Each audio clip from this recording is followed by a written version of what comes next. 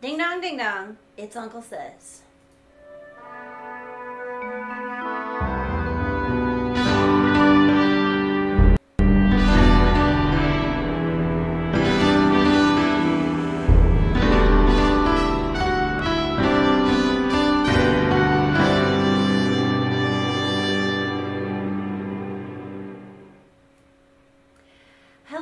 Welcome to Uncle Says, a weekly podcast discussion of what it's like to make short films while living here in China. You can check out those short films on our YouTube channel, Hello Uncle Foreigner. Give us a like on YouTube, if you remember. Not Facebook. On YouTube. And, yeah, check them out. This week, I am Emily, as always. And with me in the back is Peter. Woo! And we are going to be talking about the importance of lighting your videos well. Not really a how-to, more of a philosophical approach and what we've learned so far. We are still learning a lot. So we're going to enlighten you. We are coming to you live to tape from lovely Luzhou, Sichuan, China. Spring has sprung, and It's been in the 80s for the past 2 days, which is Luzhou spring. Beautiful blue sky days, which is rare, so we've been soaking it up. And actually, we are coming to you in the afternoon for once. Yeah, show off your beautiful view. We're trying out a different time of day, so I don't have to stay up till midnight uploading our live stream. So let's get started with How's Your Uncle?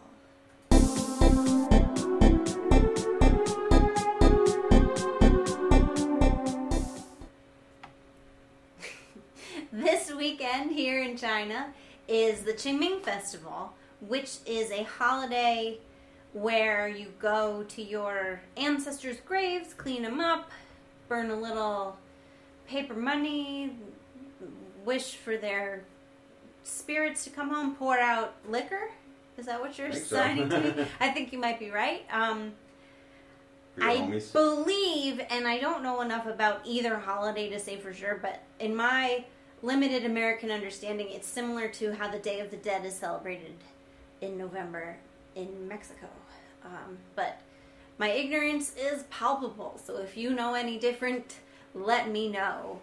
For us, it's just a day off of work. For Peter and I, it's just a day off of work because we don't have ancestors here in China that we would go to their grave and sweep. And actually, here's what I do know about.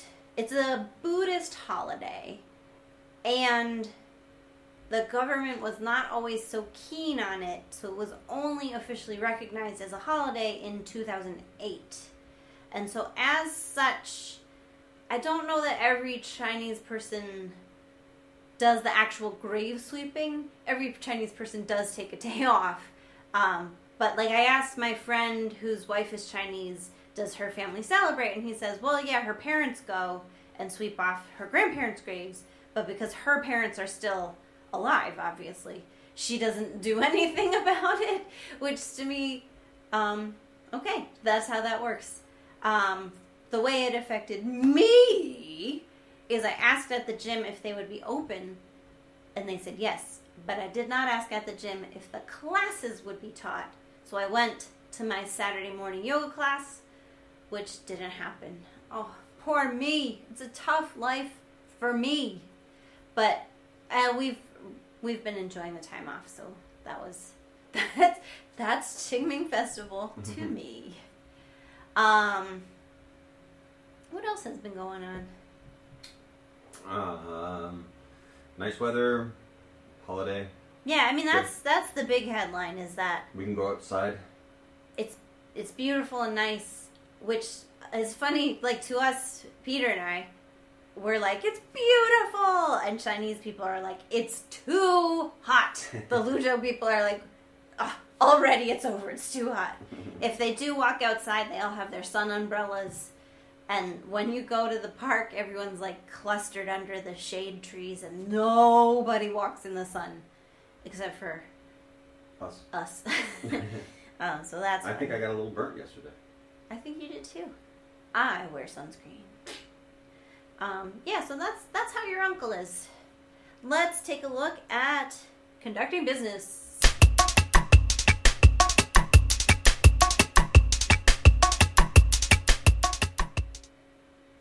Okay, so if you've been following our channel, Hello Uncle Foreigner. And you should be. And you should be. Hello Foreigner is where we post our vlog videos.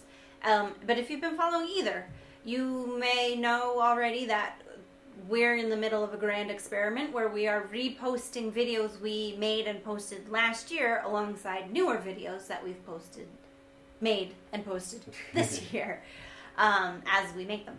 And it's been interesting, and we've tried a couple different tactics we kind of want to get the process of posting the old videos as fast as possible so we can get to all new content all the time. But we go back and forth on whether, because they're good videos. Yeah, we love our videos. We don't want to dump them. cram them all in a sock and have them get lost. Again, the whole point of starting over was that these videos didn't get enough attention the first time around, and so we're trying things differently to give them more attention this time around. But a problem that we are running into now is that the pace at which we are posting these videos is different. We posted them one a week last year, and we posted them several times a week this year. So we are out of sync with the time that we made them in last year. I mean, for example, to make this clear, it is April now, but the videos we're posting are from June, July, and August. Mm. And some of them are so specifically about the summer that it feels really weird to post them now. Yeah.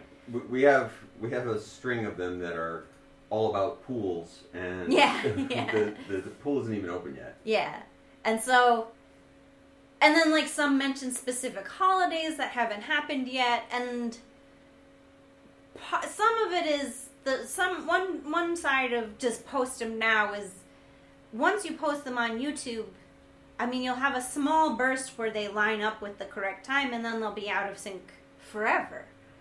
But on the other hand, I know that it just snowed in the northeast of the United States. I don't want to be talking about swimming pools. That just seems rude, mean. But for example, we did post one where I mentioned I was going to America, and that is a trip that already took place in September of last year. So one of our commenters commented oh, have a good trip, and I had to write back I already had a good trip, but it was good, thanks. Retroactive thanks. But so we've been talking a bit about how we should handle videos that are so far out of time, and what we've kind of settled on is swapping the fall and the summer. So posting the videos we made in the fall now to give the summer videos a chance to more line up with the actual time, and to avoid the problem of posting fall videos at the height of summer. Yeah, but it's still not going to work out. It's still too crammed in, so... Yeah. So now, we're getting even closer to, putting them all into one big group of, the summer's going to come out when it's... I mean, we're almost there, so there's nothing else we can really do. And, I mean, what do we do with our Thanksgiving video? Yeah, and some of those, I mean, we'll have to decide case by case. Maybe we do hold that one till Thanksgiving. Or not. Or not. Who knows? We're not deciding that right now. No. But yeah, so the strategy we've adopted this week was that we took some videos from the fall that mentioned that, school just started, which obviously it didn't. Although, I did... Not too far off. It's just a different semester. The different term just started a month ago. So we kind of made a batch this week that was more thematic rather than temporally apt. If you want to, can you read off those titles? Our titles are starting with 3 Ways I Survived China, What Time Is It in China, Making Weird Noises at the Gym, Fighting in the Foothills of Himalayas, Still Shy in China, It's China, so get used to it. And by the time this is up, our last one, dun dun dun, go over and check it out. Yeah. But so the theme of this little group, time is new, but the rest of them are kind of big picture surviving China. And of course, our point of view is not we're ever going to tell you any kind of how-to or advice, but more just our big experience that shape how we live here in China and different experiences we've had. So they may mention, like, school was canceled because it was too hot, I think is one of them. Yeah. Which is not the case right now, although it is. It's getting hotter. You'll find out tomorrow. Your students may already be complaining. Yeah. I had a student tell me it was too hot, and I was like, "You are a crazy kid." But yeah, so this batch of videos is big picture China stuff, and I think that's, going forward, we're gonna have to find those kind of resonances rather than like a one-to-one correspondence with what's actually happening. The good thing is that going forward, it isn't too much longer. We're nearing the end. Yeah, we have like a few weeks of putting stuff up. 15 videos left. Something like that, yeah. And then we're all new. Yeah. The other thing that batching these videos together does for us is that it drives our profile up in the algorithm. In the eyes of the algorithm. So we get like more attention in general overall by posting a video every day, which we enjoy. Mm. We're in the middle of a surge right now, which I think is due to that and the Facebook ads that we talked about last week. Only being 3 months out, we're still so small that like every little boost, we're not going to get any huge numbers from one video. So like a little boost from a little one and a little boost to another might give us enough like oomph to get over a hump into another. But we're still like getting a subscriber a day, which is for our size, that's big. Yeah. So we're approaching 90. Yeah, which took us 86. That took us a year to do last year. Now we've done it in 3 months. So ta-da! Go us. Oh, and then the one last thing we have to say about this, and so we're making a big push to get noticed, and part of that is making our titles maybe a little more, and they're not, I'll admit this, they're not sensational at all. We're not great at clickbait. But I think we have made an effort to make them kind of more aggressively like, hey, look over here. Including an imperative in the title, or kind of. It's hard because we don't want to like get into a discussion about like what's wrong with China, because nothing's wrong. Everything's wrong with everywhere. So that's not everything's wrong. But like 3 ways I survived China, and then it's a much less confrontational video about how we learn the language, how we connect with people, and how we, go shopping, I think was the third story in that. But like it's much smaller and it's more personal. It's kind of a grabbier title because we need the eyeballs to come in. Right. Because we are somewhat of an acquired taste, or maybe not even, we're just like not mainstream. So we need to dig through everybody out there to find our audience, and so that's our strategy. And nicely, it's happening. We've got a few. Oh yeah. We got a few people that are coming on that are really interested in what we're doing, so that's all exciting. And we know that we're not going to, be fighting PewDiePie or anything anytime soon. So that's okay. Right. Yeah, that's not what we're aiming for, but we are aiming for more than 0, which we're getting. We're getting. We're more than 0. It's going well. And so let's get deeper into homeschool, phone school.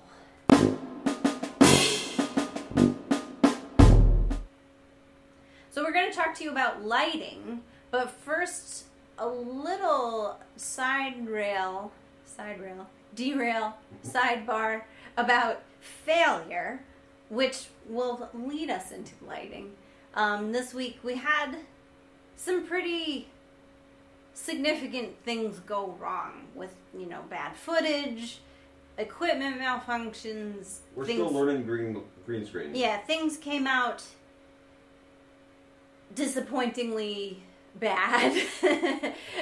We ordered equipment that was not exactly what we expected, and that just like all in a row was a little bit demoralizing. But then we figured out, to get over it, get over it.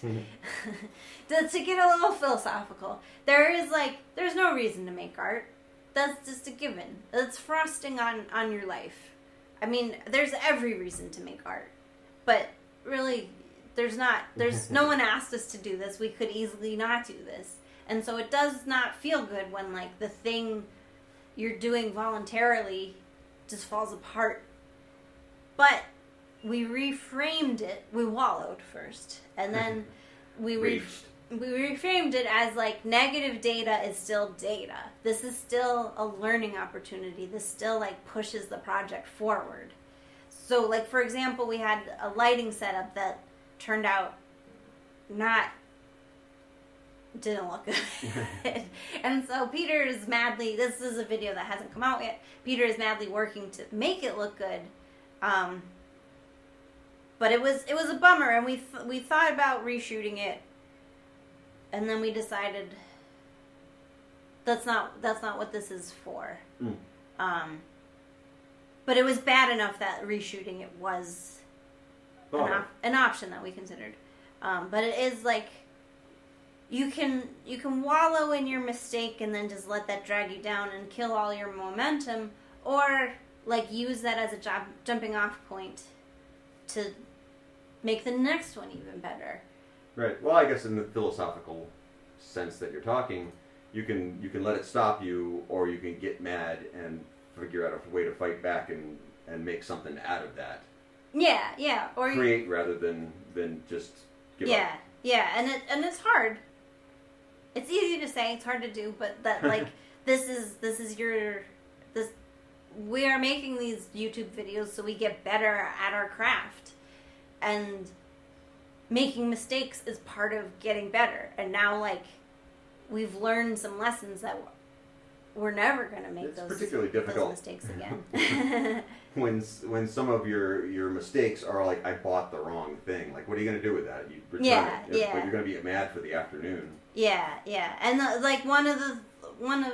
there was maybe more than 3 mistakes this week. One of them was I bought a little adapter nut to go from one size to one size of camera mount, 3/8 inch to 1/4 inch, but I actually needed the other way around, and I can't say it. I'm having trouble saying it, but like now I know for a fact, cameras are 1/4 inch, lights are 3/8 of an inch.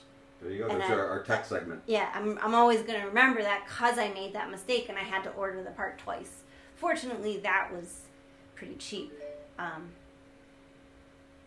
But yeah, so that's we're dusting ourselves off from some mistakes that we made, and we're choosing to see failure as a learning tool. Learn to fail. Learn to fail. Then you can fail succeed. to learn.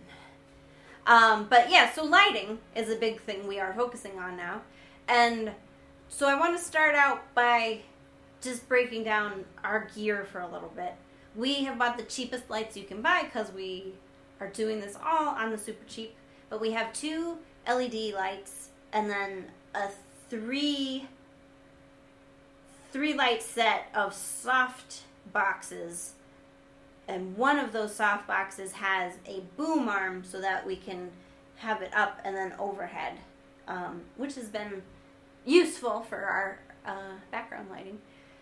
And one thing I very quickly learned is that cheap lights still light. That's not what you're paying for when you pay for more expensive lighting. What you get with more expensive lighting is durability, equipment that doesn't fall apart, and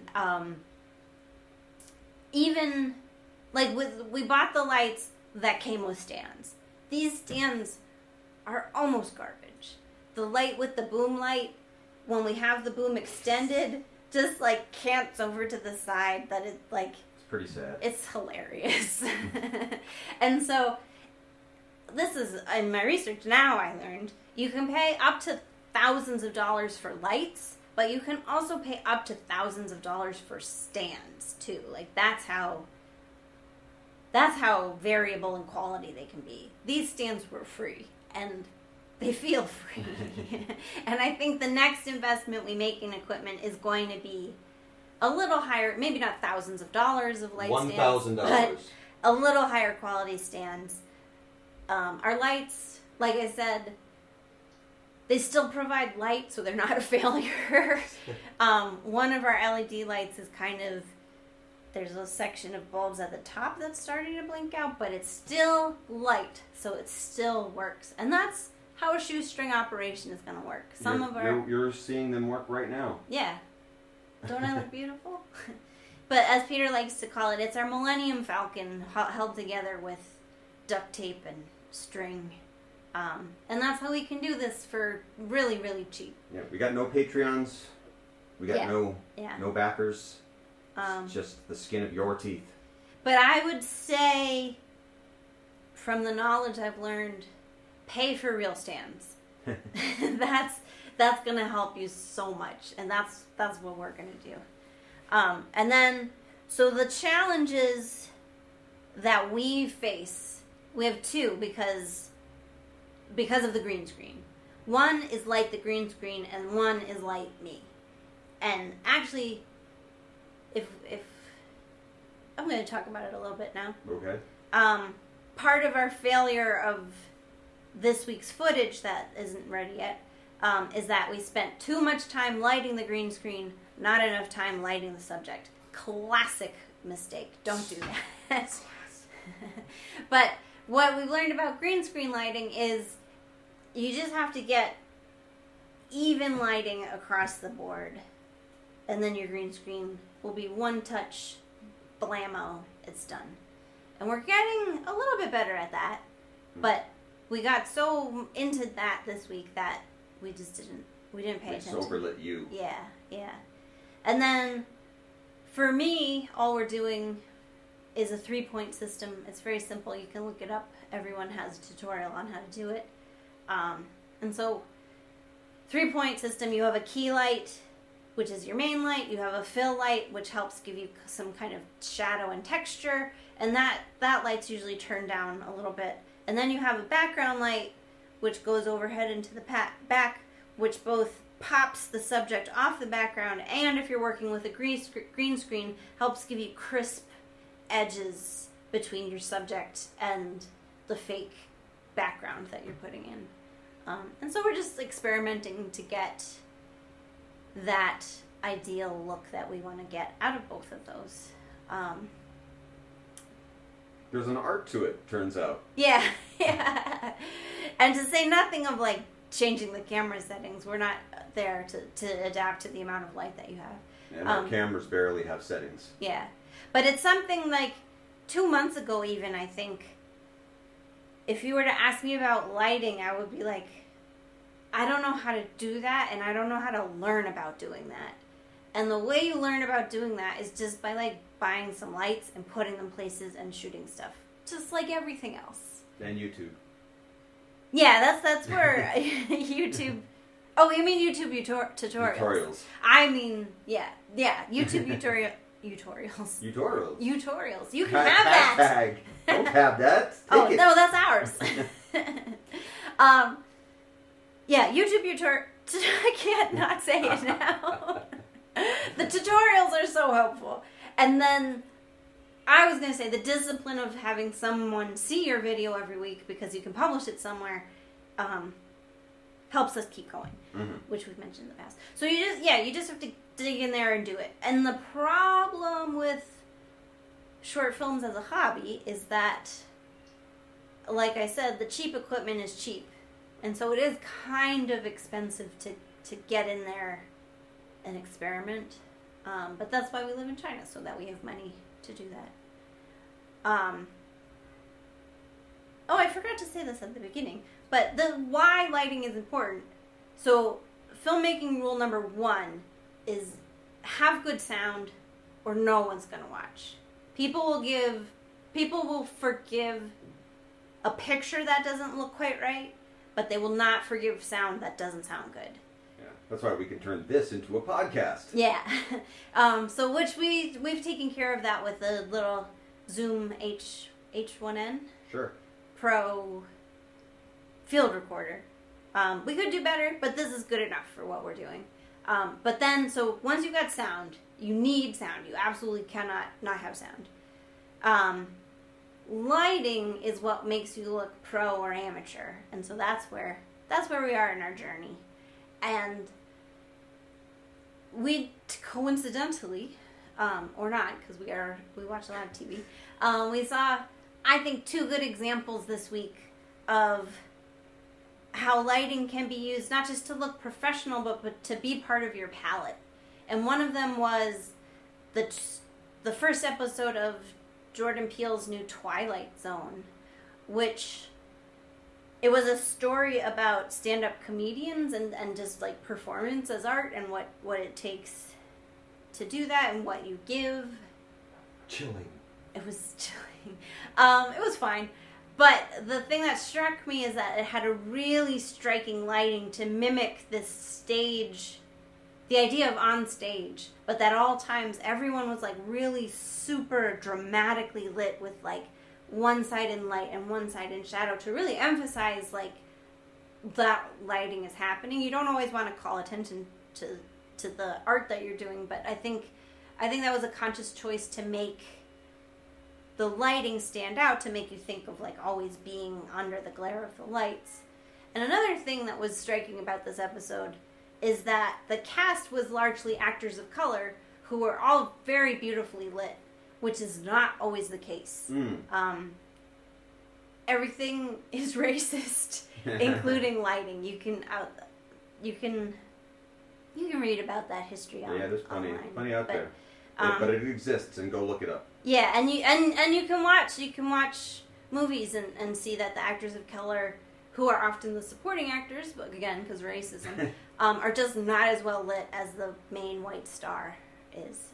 So it was cool to see, one, that the lighting style was so neat, and then like 2, that they adequately lit their actors of color, which everybody should be doing.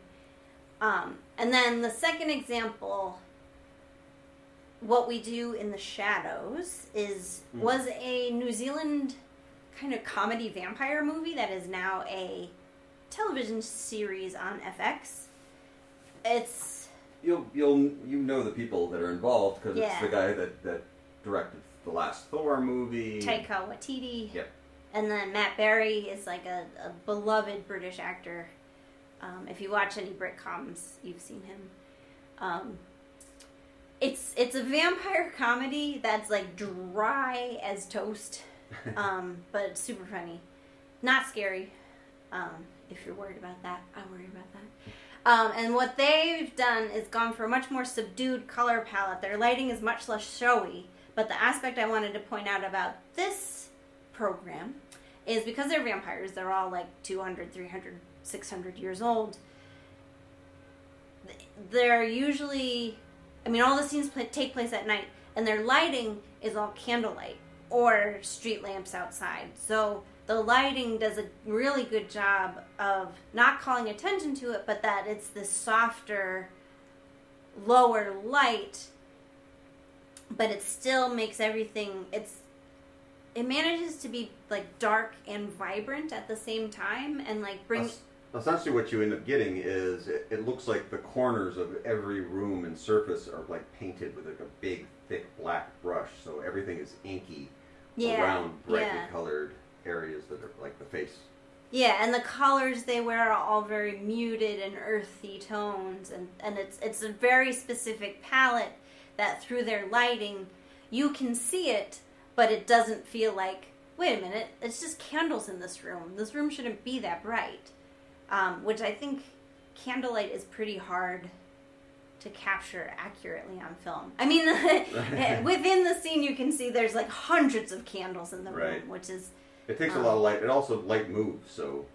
Yeah. So that's where we're aspiring to.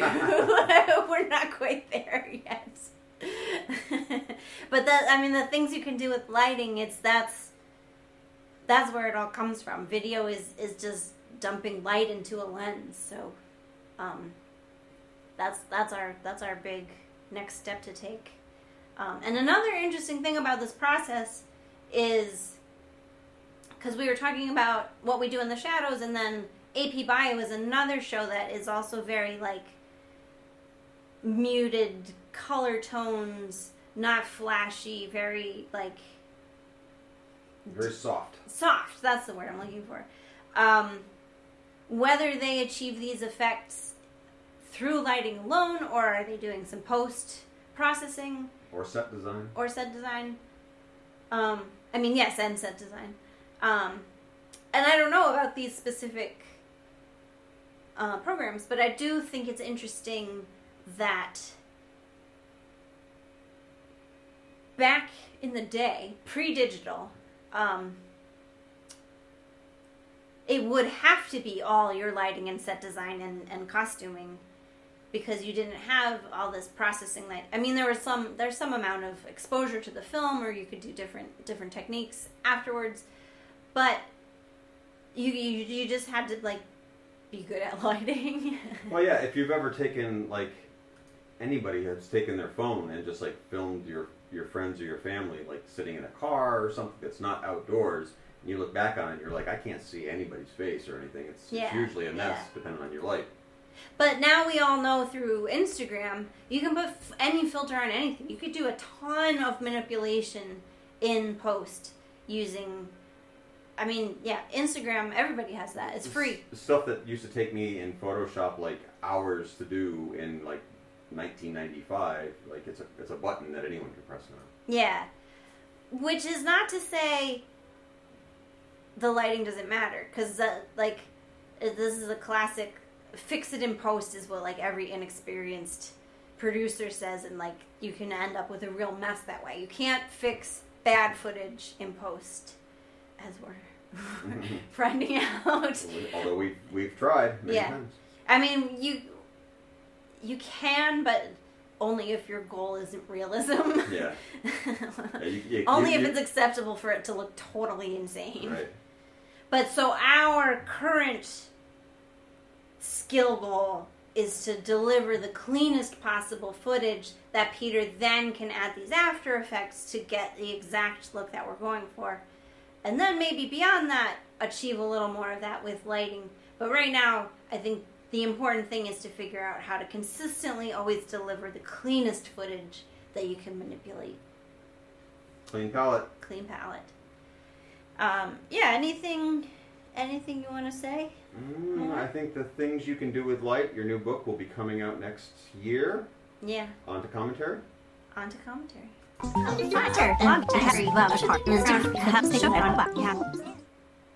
Like we said this week, we will, by the time you watch this, have posted 7 videos. That's a video every day. So we're not going to talk in detail about all of them, but we'll single out some. A couple of highlights? First of all, let's talk about Time, which is our brand new video, our giraffe video for the week. We've been following along on the basic rigmarole that we've set for ourselves, is that, like, I collect notes throughout the week, make a brief outline, and then go into... This is our one new video of the week. Yeah. So go like it on YouTube. Only on YouTube. Forget about Facebook. I'm promoting. Yeah, so that's... I collect my thoughts throughout the week, and then we go sit down Friday afternoon and just improv it all out. And was this... What time is it in China? Yeah, what time is it in China? This is the second week now. We were doing it in one big chunk, and then this week we did it in small segments. We actually, you put it together as segments. Right. You didn't. Right. We didn't chop it up. Oh, right. I mean, in the actual filming, we filmed 2 minutes, then stopped and reset and filmed and it's also the week before shoes. No. The ice. Ice water. Last week's. We restructured it after the fact to have the main story go at the end, and this week we composed it that way with the main story at the end. And I don't think you can tell, to be honest. Yeah. It works, and it seems to be reaching people in the same way. The reason for it, like we said last week, is for our SEO and to get people interested in the story with a theme of the thumbnail and what are you buying into and when do you get that in the story? Is it the beginning or the end? Don't give your payoff away at the beginning. Make it at the end. The first week, the ice one, we blundered into it and we chopped it up and redid it. This week, we composed it that way. Yeah. And does it really matter? The numbers are still out there. Yeah. Well, I think the tricky thing is that with this wide outreach to a bigger audience, we're reaching more and more people, but that also means that more and more people are clicking on and then deciding within the first minute that this isn't for them. So I think until we actually have a larger dedicated audience who knows who we are, we're still going to see a big drop off at the beginning. Right. If we start off with animation, which we're like, oh, cool, we're doing animation. I don't want to see a cartoon. Yeah. We're like, it's only 3 seconds of a cartoon. Don't go anywhere. But so the big thing we incorporated this week is Peter and I have been talking behind the scenes about what makes the giraffe character special and different, and me. In real life, I have this high, sweet voice, but I don't know. Sweet flavors. I don't know that I'm like a super docile, sweet person. Mm-hmm. And I mean, people tend to receive me as such just because I sound this way. So this may be therapy. This may be why I've developed a somewhat snarky, sarcastic edge to what I say, because the way I say it is so often received as gentle and inconsequential. To the point, like, when I'm angry at people, I have to tell them that I am angry at you now, because they can't tell from my tone of voice yet, which is maddening. But anyway, so that's who I really am. Angry. And angry. I'm angry. So we've decided we want to incorporate a little more of that edge into the giraffe, and also on the tip of we want to be the existential vlog. We don't want to just tell you, this is what life in China is like, and here's how we explain it. Just like more philosophically, in our conversations, we're like considering the big issues. And so this was our effort to kind of bring both that sassy attitude and that existential flavor into what we're talking about. Well, the biggest question always is, for any kind of expat, is like, why did you move there? Why did you leave home? Why did you move to China? Is the biggest question for us. And I say, just let's stop at why. Why are? There you go. And so, I mean, we're kind of goofing around, but kind of not. Like, I get into a little trippy headspace of like how does time exist? How does time pass for you? And these are things like I really do think about that all the time. And I had somewhat of a enlightenment little thought during my week, and I tried to capture that thought, which now I can't even remember. I mean, time slips through your hands. Yeah, I have the feeling of what I experienced, but like after it happened, it was pretty much gone from me too. And so in the video, I was a little disappointed, like I wasn't able to like precisely explain the nature of my enlightenment message. But then Peter pointed out, I'm not a guru. That's not what we're going for. It kind of works better for us and for entertainment value that it is like this fumbling towards an idea, because we don't have any answers. The giraffe has no answers. I don't want to give you answers, but if I can prompt questions in your mind, that's pretty awesome. Yeah. And if I can make you laugh, that's also even better. Going for. So that's where we were going with Giraffe this week. Was there anything? Oh, you were in it too. Oh, that's right. The first premiere. Appearance of Peter in the Giraffe series. Yep. Which feels very comic book. And comic book version too. Yeah, Yeah, that's right. Not that I haven't been. If you look through back the old videos, I am in many of them. Yeah, you can get glimpses or there's hidden cameos, but then now I'm here. I'm ready. Yeah, so Peter had a line, and Peter had his cartoon version join me in the intro. Get my shot at the big time. So I'm happy to share my screen time. Less screen time for me is always better. And so that was really exciting about that video. Yeah, there's a lot. It's very zippy. Yeah. And then next video I want to talk about is Get Used to It. You're skipping over fighting in the foothills? Yeah, I want to do that third. Okay. So Get Used to It, again, is very existential.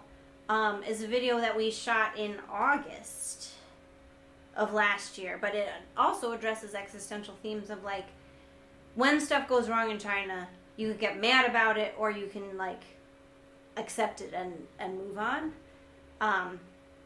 Is the message of that video. Yeah. But that was part of our goal with that video, and during that time that we were experimenting with, was taking these stories, you know, we were happy with the kind of stories we were telling, but putting them in an interesting visual location.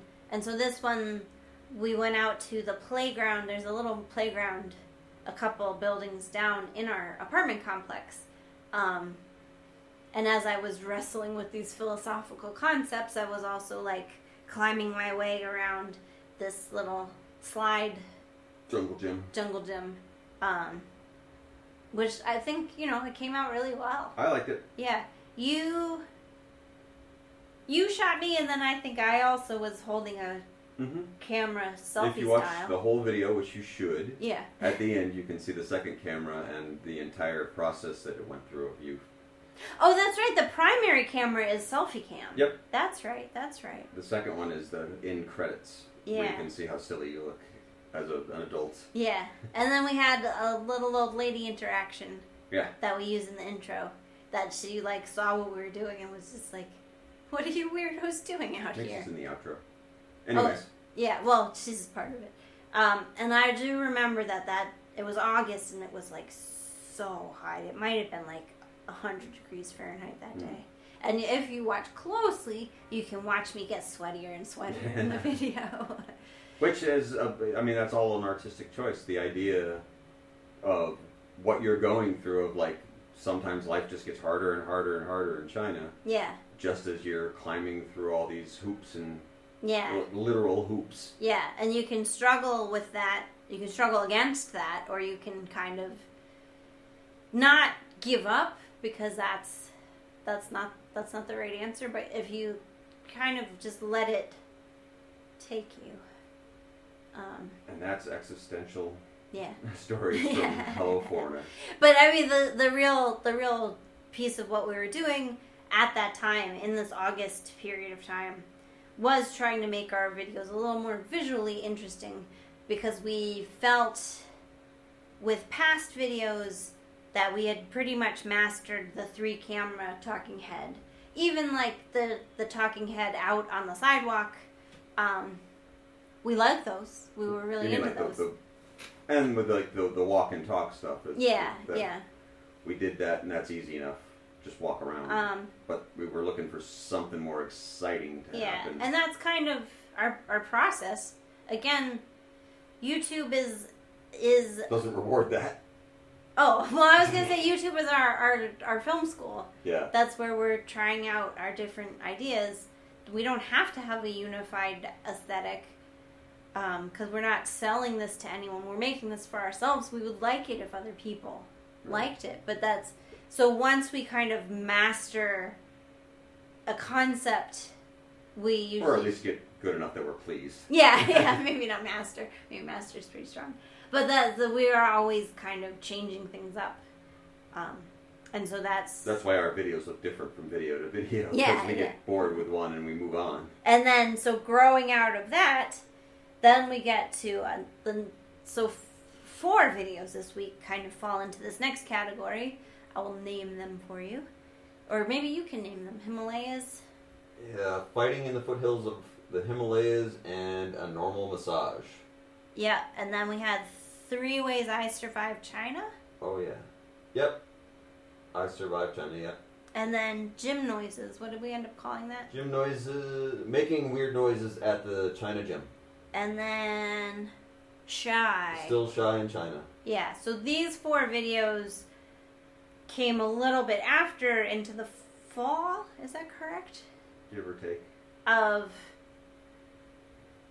So first we pushed it in August of like changing up our scenery, trying to pick more visually interesting locations, but generally it was like 1 story at a time. So the expansion on that we came into in the fall was that maybe it's more than 1 story, and maybe connecting these stories is these interstitials and these different segments that we had thought of. Piecing together segments to create a theme. Yeah. So gym noises was also in August. Mm-hmm. Gym noises and shy, I think, happened. Gym noises first, then shy. Yeah, they happened before I took my trip back to America, and so they have. This is where we kick off. Himalayas too, I guess. Maybe they all took place. Or we're getting. Sorry, just pick one. Okay, so I take back that I was going anywhere. Sorry about that.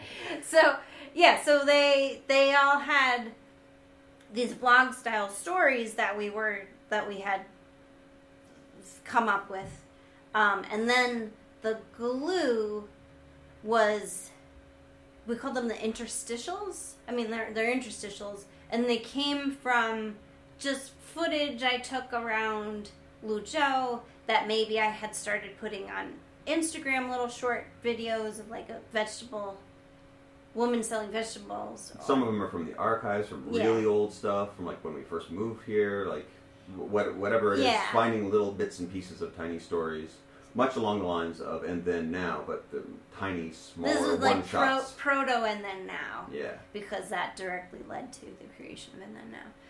Mm-hmm.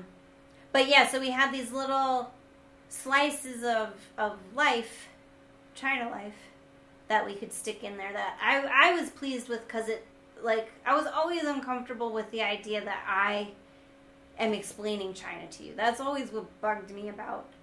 I don't want that to be my role. So and it's also like egregious, I think, to have a vlog about China that's really only you see my white face. Like, that doesn't feel fair. So it was a way to like bring China more directly into what we were talking about. Show you what we see rather than just, I mean, you know what we look like. Yeah. And so that, I felt like, even though they're little short clips, that they were really important in adding to the texture of what we were doing. And then Himalayas, I want to talk about that opening that Peter put together. Actually comes from Lijiang, right? The year we lived in Lijiang. We put it together because it was a classroom that I had, and we went out and we had the kids write a script. Yeah. And then with the... So Peter was still teaching at that time, and this was like a school project that he was working on with his class. Right. Yeah, so like he said, they put together this script, they wrote this story all together, and then our school... The kids wrote it themselves. Yeah. The school in Lijiang was a mess, but it was just in this beautiful location, and it was right across the street from the Black Dragon Pool Park. Just so gorgeous. And so we took the boys over there one afternoon and we filmed not a lot of lines. Oh, because the problem with the project was that the same kids wouldn't come every week. Oh yeah, so they would write. They would write characters, and then like next week, only half of them would show up, or different kids would show up. So we couldn't really act out the whole play. So we would take that one afternoon. We took the couple of kids that were there that were most excited about it. We took them and their parts, and we tried to piece something as best together with a 2-camera setup. Yeah, and then Jack found this stick. The boy carrying the big stick that was Jack. He just found this stick that, like, they started play fighting with, because that's what boys do. And it came out like so beautiful. So we Good lighting. Yeah. The natural light there really worked in our favor. And the project never got finished due to the aforementioned problem of, like, not everybody showed up. What we were originally going to do is we were going to make a movie with the kids to show off their English. Yeah. And then we would show it to the parents. Yeah. But that was... And then it fell apart because there was not consistency in who came to class. But we still had the footage. But we had the footage, so Peter edited it together into this little 2-minute, like... Epic. And Soundtrack and all. It was, like, maybe a couple hours of footage. Yeah, probably. Right? Yeah. That this is the best 2 minutes of it. There's not, like, more movie to it than that. A lot of it's just us goofing around with kids. But it really did come out like they made a little kung fu opening. Yeah. And it was, you know... Yeah, I wish we had their numbers so we could track them down now and show it to them. Right. Look how cool you look. But so I think that's really neat, and I'm really proud of that piece. Yeah, one of our shining moments out of our year in Lechon. Yeah, and that was not Himalayas altogether. That current video. That was just the opening. Yeah, that was just the opening. That's not the first time that we had worked together. All these different stories and interstitials, but I feel like that was the first really big one that was more than just 2 stories and some random photos. Right. Well, we actively took that idea and pieced it together for this. Of like, we're changing it up this week. This is our new direction. So that was like kind of a calling card of the new Uncle Foreigner. Right. But that every 6 weeks we kind of have a new Uncle Foreigner. But that was the dawning of that age, I would say. Aquarius. And I think we'll have more to say about how this evolves next week, because we have more videos that take that concept further. Mm-hmm. But I would then, to bring it back to the present, that the current evolution of the giraffe, by incorporating all these different segments, that's kind of... The giraffe was something new we came up with over Spring Festival break. And I was really disappointed to say goodbye to putting together these segmented Uncle shorts with these different transitions and different segments and different... It's closer to putting that together... structure. Yeah, a show or an actual story. So, and that's what you love to do, is write a story. So this was pretty close to, like, coming up with a full narrative. Yeah, but so now we have the giraffe character, and we're incorporating a little more of that structure, and we will continue to do so, which I'm like really pleased with. But so you can see that structure that's starting to come back in our current videos. That's where that structure originated, I would say. Mm-hmm. And then so Pomelo is the next I want to talk about. Yeah. Which is My Husband Almost Died in China, which is true. Boom, boom. That video will be up. So we're putting up right after this. Yeah, you're in your present, it's up. In our present, it is not yet up. But once again. So it's a very personal video of the anniversary of Peter going into the hospital and being very sick. And my approach to it was, again, very existential, very looking death in the face through the lens of time passing and different fruits coming into season, in and out of season. And this was after a long time of not writing out full scripts. I did actually script this one because it was an important story to me. And I wanted to get exactly what I wanted to say. I felt this was a subject that, like, leaving something out might make it mean not what I want it to mean. So I did... It might be the closest thing that you've done to a real, like, full essay of some kind. Yeah. So I did write out a full script, and then I read the script to Peter, and he saw these different shifts in it, so we which then conveniently I didn't have to read 10 pages at once. I could read I could memorize a page at a time, and then we'd have these. We took breaks. that's how filming works. No one sits down in one shot to film an entire thing unless you have a teleprompter. But it made for a nice afternoon in the park. Yeah, so we just like, whoa, I don't know what that noise was. We'll find out later. Yeah, we took our gear all out to the park. We shot segment by segment, and the pomelos are spiritually significant. Metaphorically. Yeah, the pomelos are a metaphor. And they came up in my mind because the weekend before we shot this video, I actually did go out to my friend's countryside house, and they had a pomelo tree, so they sent me home with 5 pomelos. And so we had like 5 pomelos that, if you don't know, a pomelo is like a big grapefruit. You'll see it in the video. Yeah, you can see it in the video. They're huge. And I don't think... I brought them to school to give like everybody, my fellow teachers, some snack, because there was no way I was going to eat them all by myself. But they made for good props, so we brought them all out to the park and shot in these different locations. And again, choosing visually interesting locations. You can see we're walking, we're static. This like was bringing together a written script and these visual things we learned, and it was like this really important emotional story for me and for Peter. Yeah, it was a tough one to get through. Yeah, but it was happier to get through that than the actual sickness that prompted those memories. So. Catharsis. Yeah. And again, it's a hard one to sell. Like Peter is right that we do need to call it something like "My husband almost died in China," because that's what's going to get people to click. Because an existential meditation on the nature of time through the lens of fruit passing, I admit doesn't roll off the lips. It's not attractive. It's not going to catch your eye and draw you in.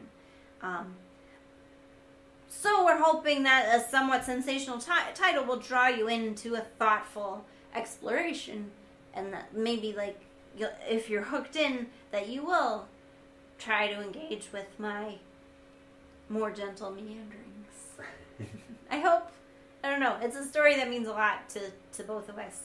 Well, and this and the other videos that you've talked about all kind of in this week kind of clumped together, and I mean, some of them you're being a little more aggro, some of them you're being a little kind. The giraffe is back and forth as to what kind of character that you're being perceived as. So it's sort of like this is a week of what's the heart of what we are talking about. It's a week of deep thoughts. Yeah. Deep thoughts about China and life. And we thought getting some of that out of the way in a nice big clump, because we want to move on. Yeah. So hopefully that if we can get some people on board now, then we can be like, all right, let's get on with that and let's have some fun. Yeah. I mean, and the thing about YouTube is the algorithm places such importance on the first 24 and then 48 hours that it's hard not to get caught up in like, who's watching this video now? Mm-hmm. But the real truth is those videos go up and then they're up, and they like collect views over time. Sometimes they come back around. I've heard people say that like it's like 8 years later that all of a sudden a video goes viral because whatever happens in life, something has happened that people get interested in. So the timing is somewhat important, but it's not the ultimate importance. And people will come and find your videos later, and all of the videos that we put up continue to grow. Mm-hmm.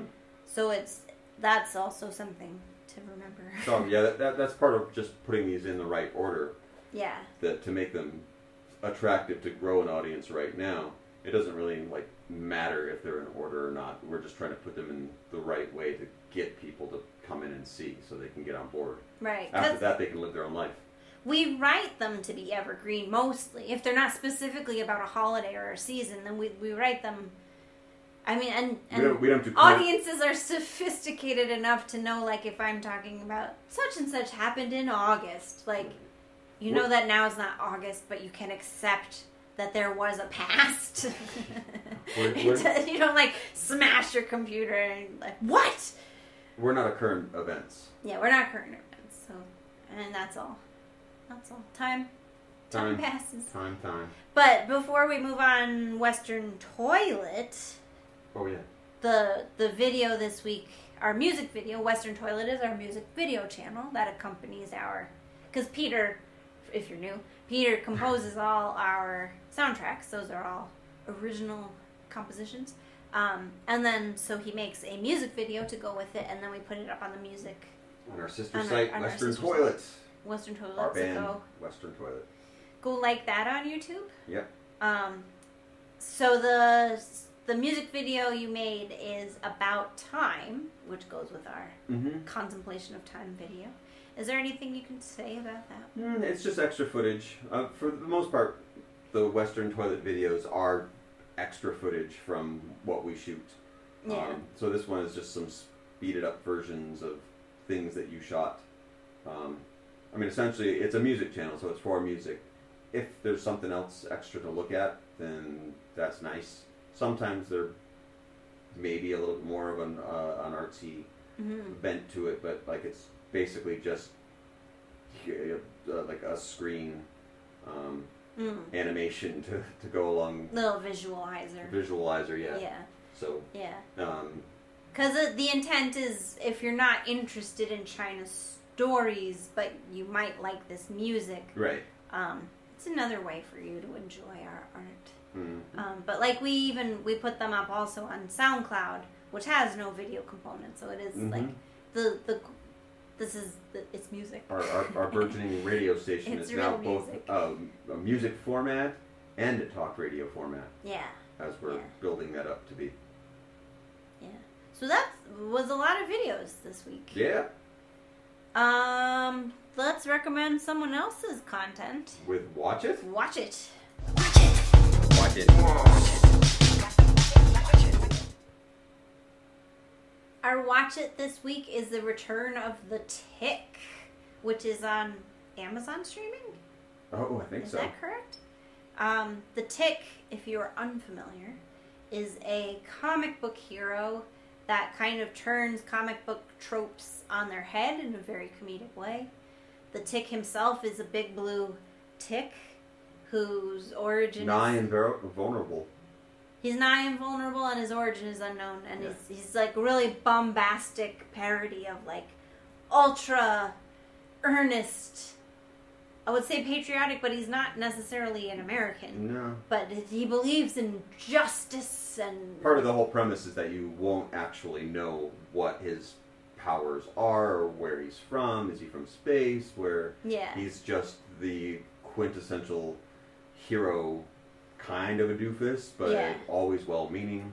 And this show on Amazon is... like the fourth iteration of... Well, it started as a comic in the 80s. Yeah.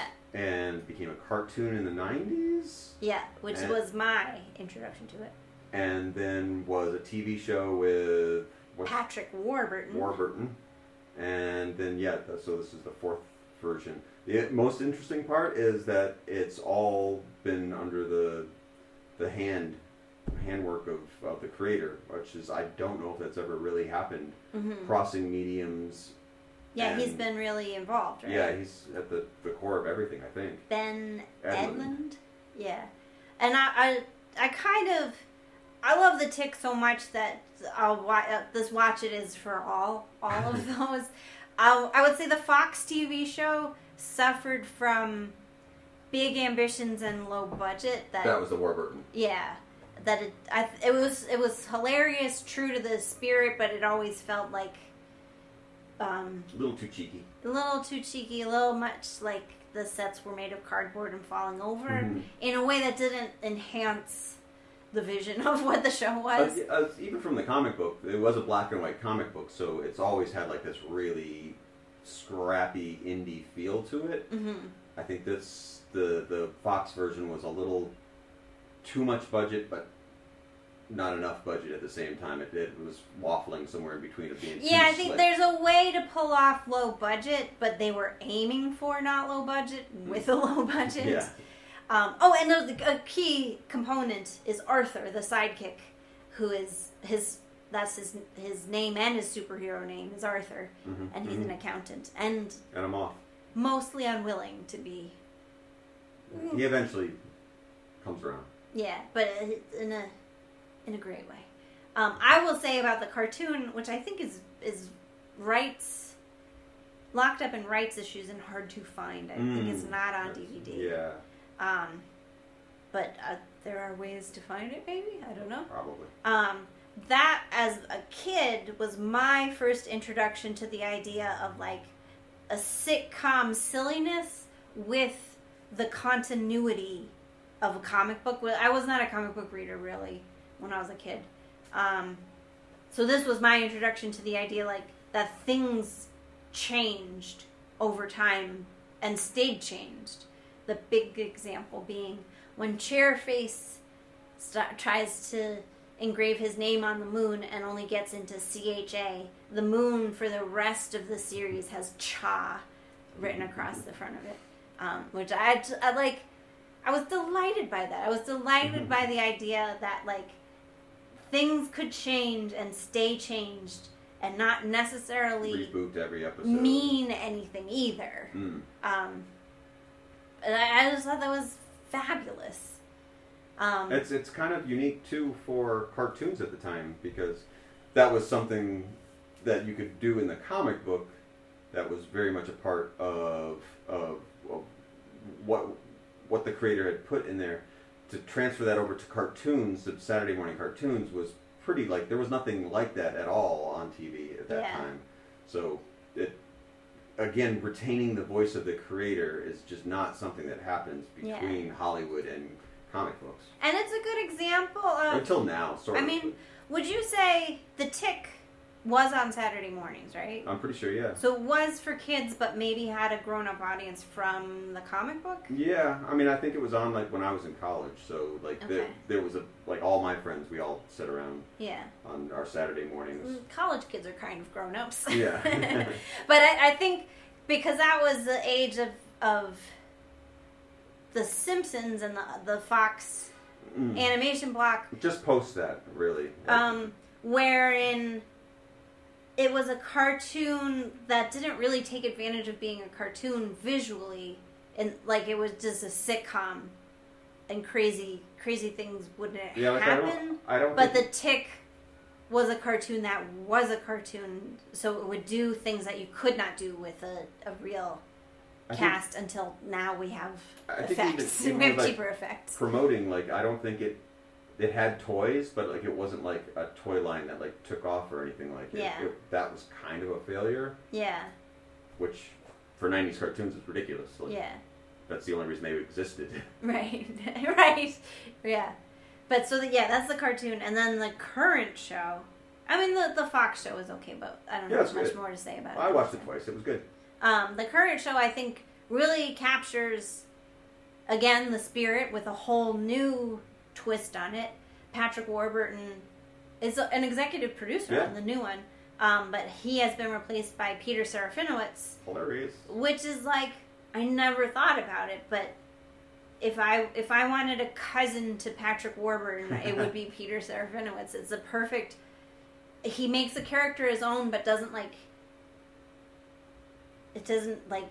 He might be... it doesn't retroactively discredit Patrick Warburton's Tick. They both are valid, and I like them both. As much as Warburton was perfect, I would say that this version is a little bit more like the Tick from the comics and the cartoon. Yeah, I think what I like about Warburton is that he is a little ironically detached, whereas Serafinowicz is all in. Yeah, he's earnestly, and that's what makes the Tick. The Tick says things like, "I have a helping of justice for breakfast and a cup of coffee afterwards." And you believe it. Yeah, you want those lines to land, and they do.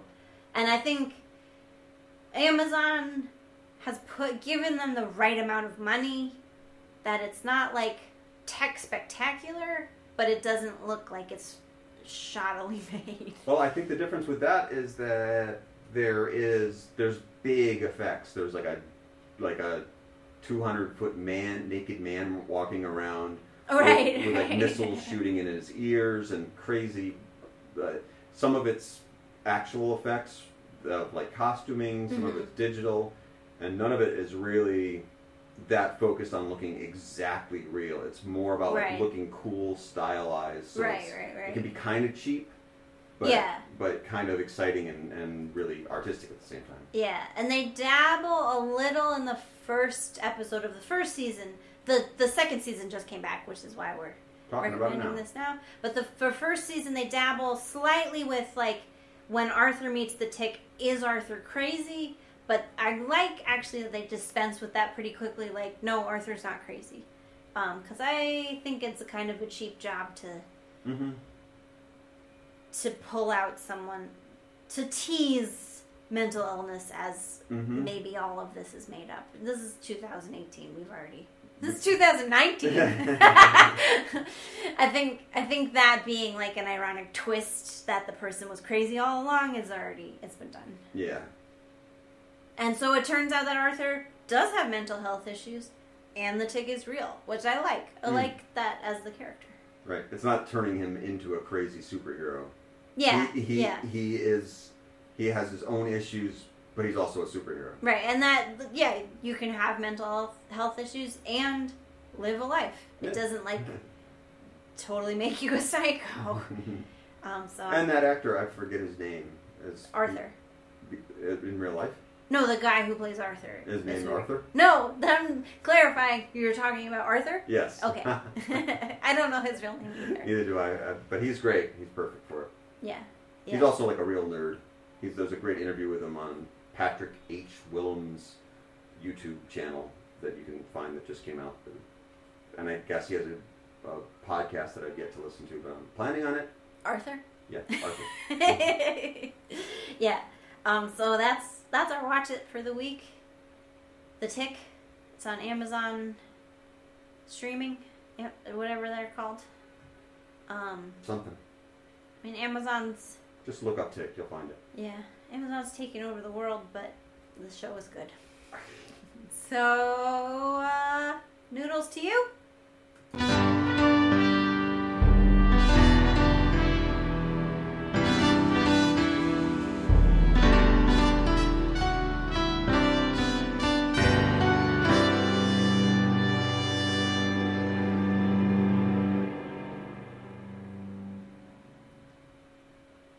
And we're out.